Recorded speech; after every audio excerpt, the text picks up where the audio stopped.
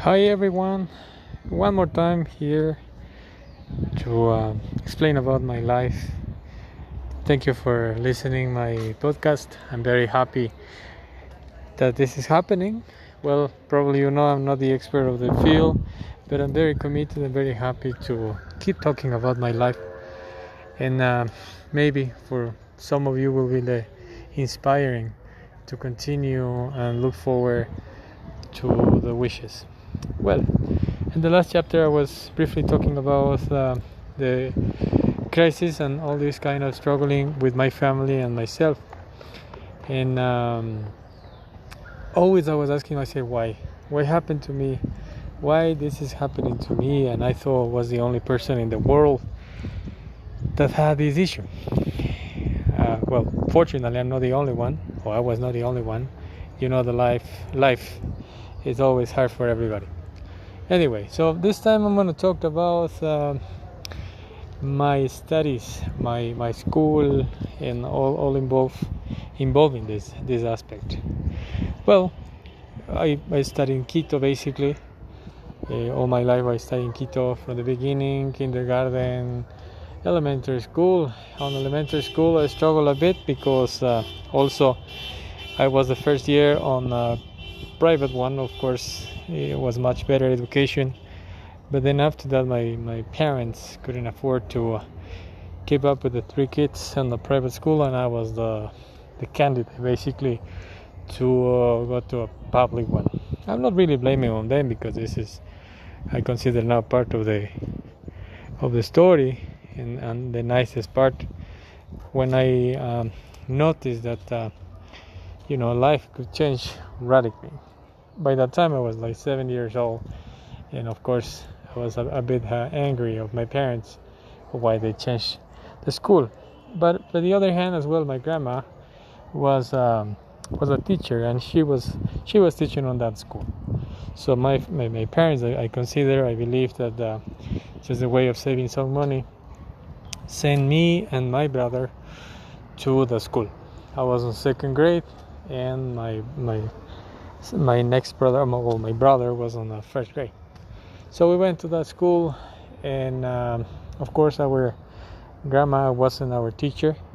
She was teaching the lower grades, like first, for example, all the time, first grade.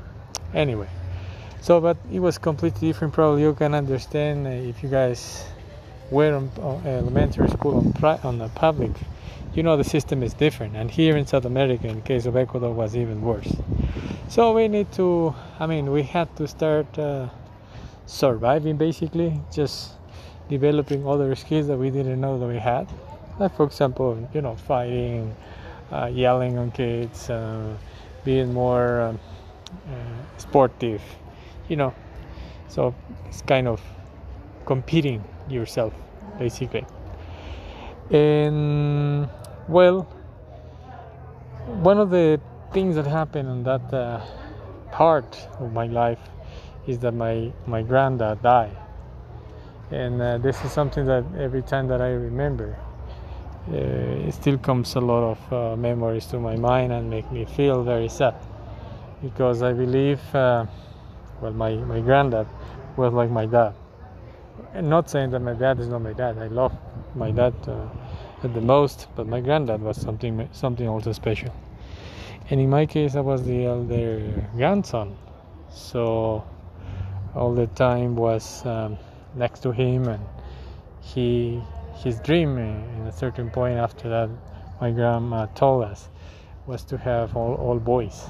And just to let you know, with his idea of having boys, he ended up with 7 daughters and 1 son.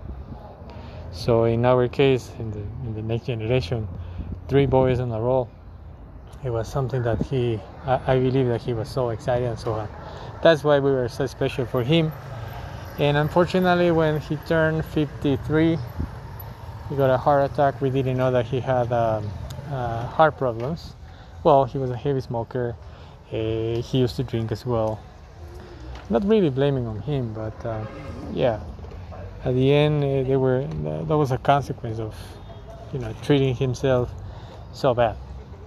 Unfortunately, he died, And for us, especially for me, was a big impact in my life, because also the entire family was completely destroyed. He was the main pillar to the very big family, and he kept everything in order. Unfortunately, after he died, my grandma couldn't control that, and all the siblings and the family start fighting for ridiculous things.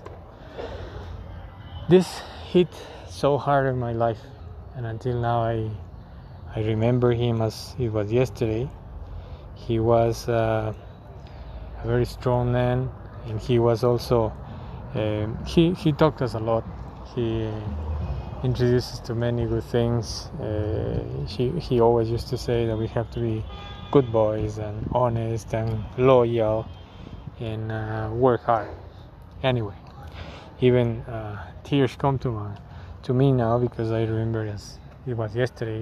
Even though I'm 39, I still remember this episode that was so hard for me as it was yesterday. Well, I believe he is resting. I believe he is happy that one of the main boys is successful. On top of the situation he continued. Well, I'm talking about myself. And that was so hard. We grew up in the city center, actually. I talked in the other episode that the economic crisis in the 90s really destroyed the country, and that really affected everybody. And our family was not the exception. After my granddad died, the family started fighting and start arguing why we were so close to my grandparents, and they didn't. So my father, as a smartest solution, he decided to buy a property in the really outskirts of Quito. Quito, is the capital of Ecuador, the city that is in the Andes. So, as he couldn't afford to have like a centrally located place, we had to move far away from the city center, even though that now is really well located. Quito has extent all over, and there are many people now living next to the place that we used to live. So, but in that time anyway, like 30 years ago, it was far away. For us was another impact, even though we love the mountain.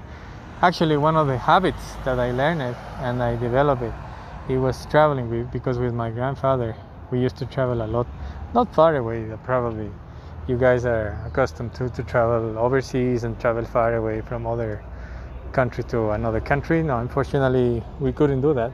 But even though my grandpa used to take us to the forest, to the parks, to the swimming pool. Thanks to him, we learned how to swim, actually, because he used to take us every single Saturday in the morning with my brothers to swim.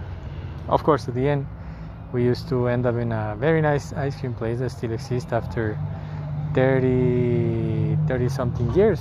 It still exists. And the nicest thing is that the lady who sells the ice cream still remember my granddad. Anyway, I tried to keep the center of the conversation, but there are so many things that I wanted to explain you to tell you as well. And then, well, we also have to start over. I consider that was hard at the beginning, because as we were living in the city center, we have a school bus. Even though we went to the public school, we had a school bus, and everything was set as normal. But when we moved to the far out areas, there were no school buses. There were even not buses at all. So we have to walk with my brother for 2.5 miles in the darkness, early in the morning, because here in Ecuador, classes start at 7 in the morning. So as we were living far away, we need something like 2 hours prior starting before the classes start. So imagine we have to wake up sometimes at 4:30 to be ready, and then at 5:15 left home and walk for an hour to reach the highway and find maybe a truck or a bus or a taxi or whatever transportation is available or was available to take us to the center, and from the center to take a public bus. I did that with my my brother, I was 8.5, almost 9, and my brother was 7. This first part also was hard. We were crying with my brother all the time, saying that why it happened to us, because we switched from being a city child then to be a regular child that live far out areas. Not blaming again on my parents, because I keep saying that everything that happens in life is a learning lesson. It's another opportunity to develop certain skills or certain things that probably you didn't know that you have it. So, but of course at the beginning was hard. Plus the switching of private school to public also was a big issue. But we survived, right? We were in one of the poorest schools in the city. Actually, most of our classmates were really poor people. They belong from shoeshiner families. Some of them were homeless, and they just sent the kids to school. So we learned the other side of life. That also was, I really appreciate that happened to me especially. And then after that, when I graduated from elementary school, when I finished elementary, we went to high school. As well, in the same case, high school was public, and the first 3 years on high school we have to study in the afternoon, because that high school was like that. So I really hate it. I hate as the most to study in the afternoon. Imagine to start classes at 1 p.m. in the afternoon and to hold the rest of the afternoon until 6. So it was so bad, and I hate it. At the same time, this is the moment when my parents, as I explained at the other chapter, they left us because they have to work in the US, and I just became the daddy of my brothers, and it was like a big thing, and it was hard. So I hate the most. I was the laziest student that you can ever imagine. I know there are people that don't like to study, but I hate it. One thing is you don't like it, and the other thing is you hate it. I hate it. I was so angry of myself. But then I didn't know actually what to do after high school. Well, I finished high school. Fortunately, last year I said, okay, I have to finish this thing because I don't want to be anymore on this school. I hate that the most. And then after that, my father said, hey, you know what, I am a civil engineer here, I have all the tools, I have all the supplies, and probably also the assistant. I can give you support if you love to be as well following my steps. My father still works. I think next year he's gonna retire, but he is a very brilliant engineer. So then I said, well, sure, yes, I start on a private university, architecture. But unfortunately, after 2 weeks, I said to my family, so I hate this. I don't want it. So I felt I still had that anger of all these past years before I went to university. Even though it was private, my parents paid for it. At the end, I just left it. I aborted the idea of becoming an architecture. So imagine if you are the grandson, the elder one, that's supposed to be the example of the rest of the kids. By that moment, they were like already 14 grandkids. So everybody was looking at me as I was the main example of persisting, working, and studying, even though it was not true. And then after that, everybody kept looking at me as the black sheep because I didn't want to study. But my time to not study right after you finish high school was like maybe you were involved in drugs, that you were really lazy and you didn't care, and you probably will end up so bad. It was hard also for us to break this paradigm of maybe taking, as you guys call, the sabbatic semester, the sabbatic year, just finding out new things, just to let you know exactly, or giving you the path of what you will do in the future. So I took my sabbatic 6 months. I started working on a supermarket. So I met friends, and I was very enthusiastic with this new relaxing life. I was just making my own money. I will talk about works that I have done before even I became a guide in another chapter, but I just let you know that I worked in a supermarket for like 2 months, and I was so happy to meet new people, and even though I started drinking a little bit and smoking a little bit, so it was so cool, even though probably was not healthy enough, but it was cool. So then after that, my father one day talked to me and say, you don't like these kind of standard careers, like an engineer, lawyer, doctor, or economist, or whatever. Not really saying that they're not good careers. I'm sure everybody choose what they want and what they feel it's good for them. But in my case, I hate it. So why you don't study English? Because probably, as you like traveling, you like talking to people. Who knows, maybe you might be interested to work in another country, or in a cruise, or whatever. And I said to my dad, yeah, you're right. So I should start studying. But by that time, my level of English, even though my level now is not 100%, but you guys understand, right? In that time, my level was 0, 0, 0, 0, and 0.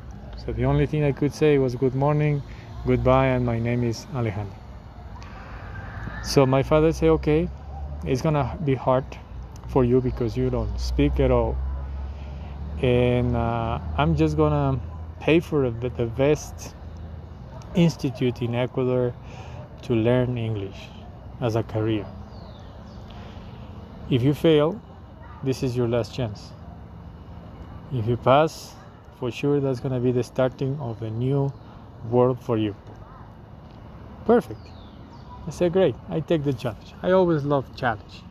And I say, this is probably something that is not in the standard life, and not everybody speaks English, and probably that will be good for me to open my borders, my boundaries, and probably do something that I probably will love it.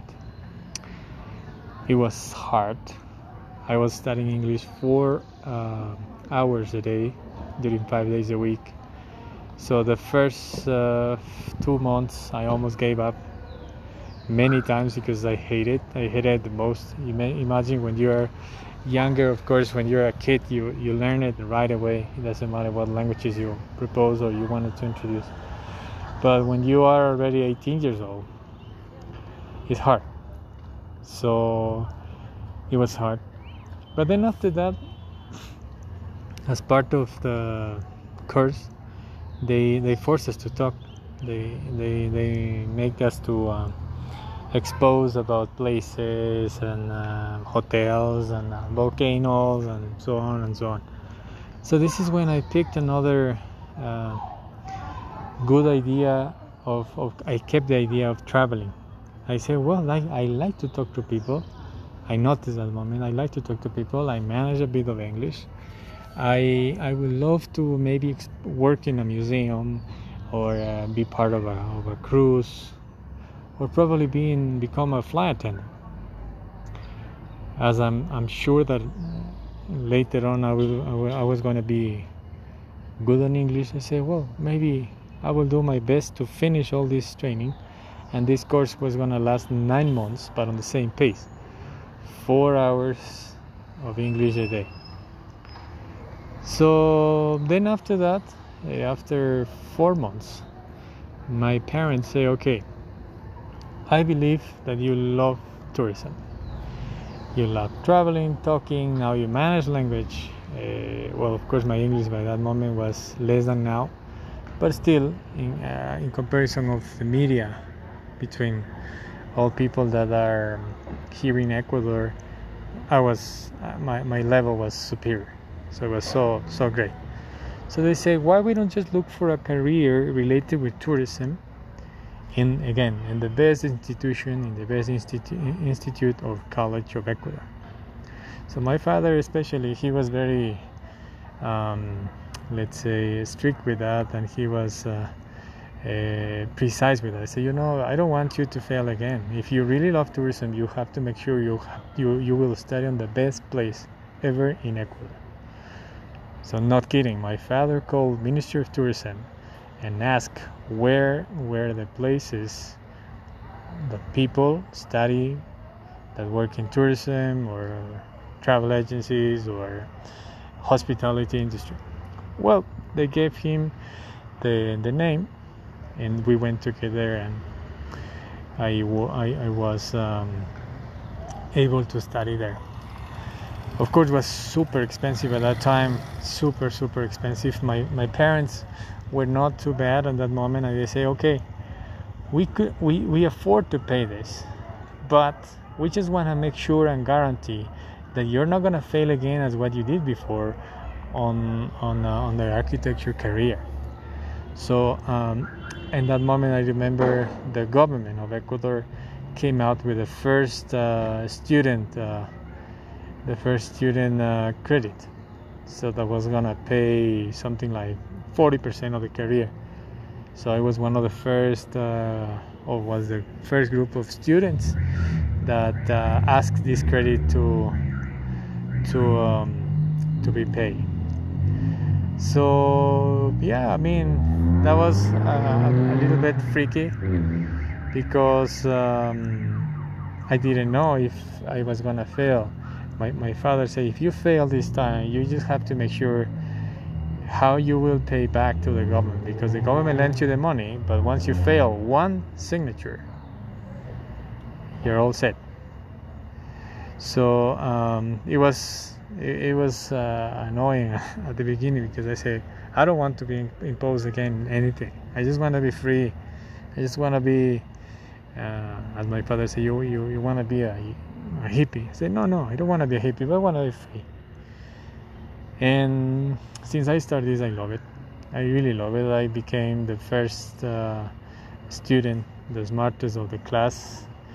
But the training lasts for 7 semesters, and I was honestly dreaming to go every single day to the university to study.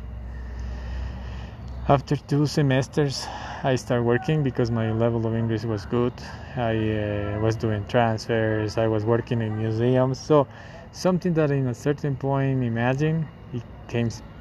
became true automatically.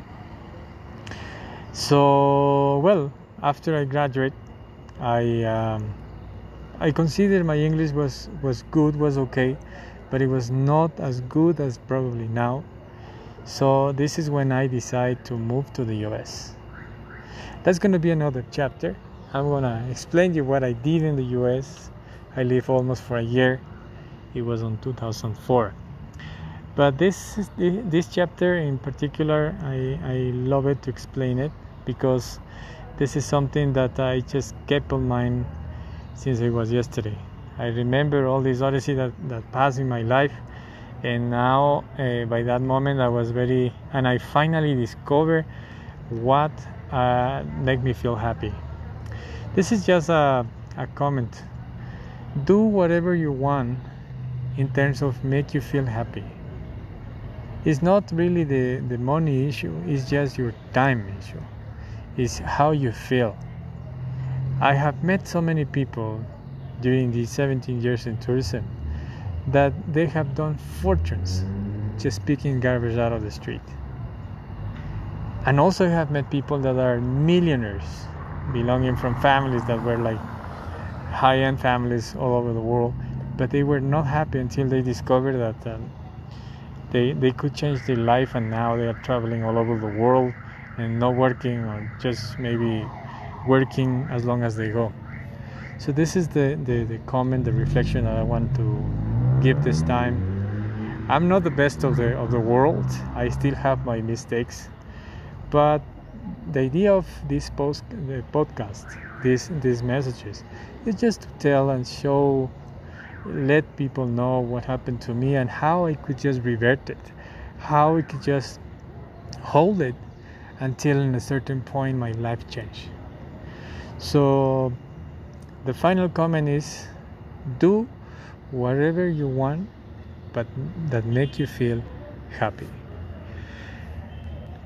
I hope you like this one, as maybe the other ones too. Thank you for listening to us all these 25 minutes. And shortly, I'm gonna talk about my time in the US. Have a wonderful weekend, and we talk to you shortly. Bye.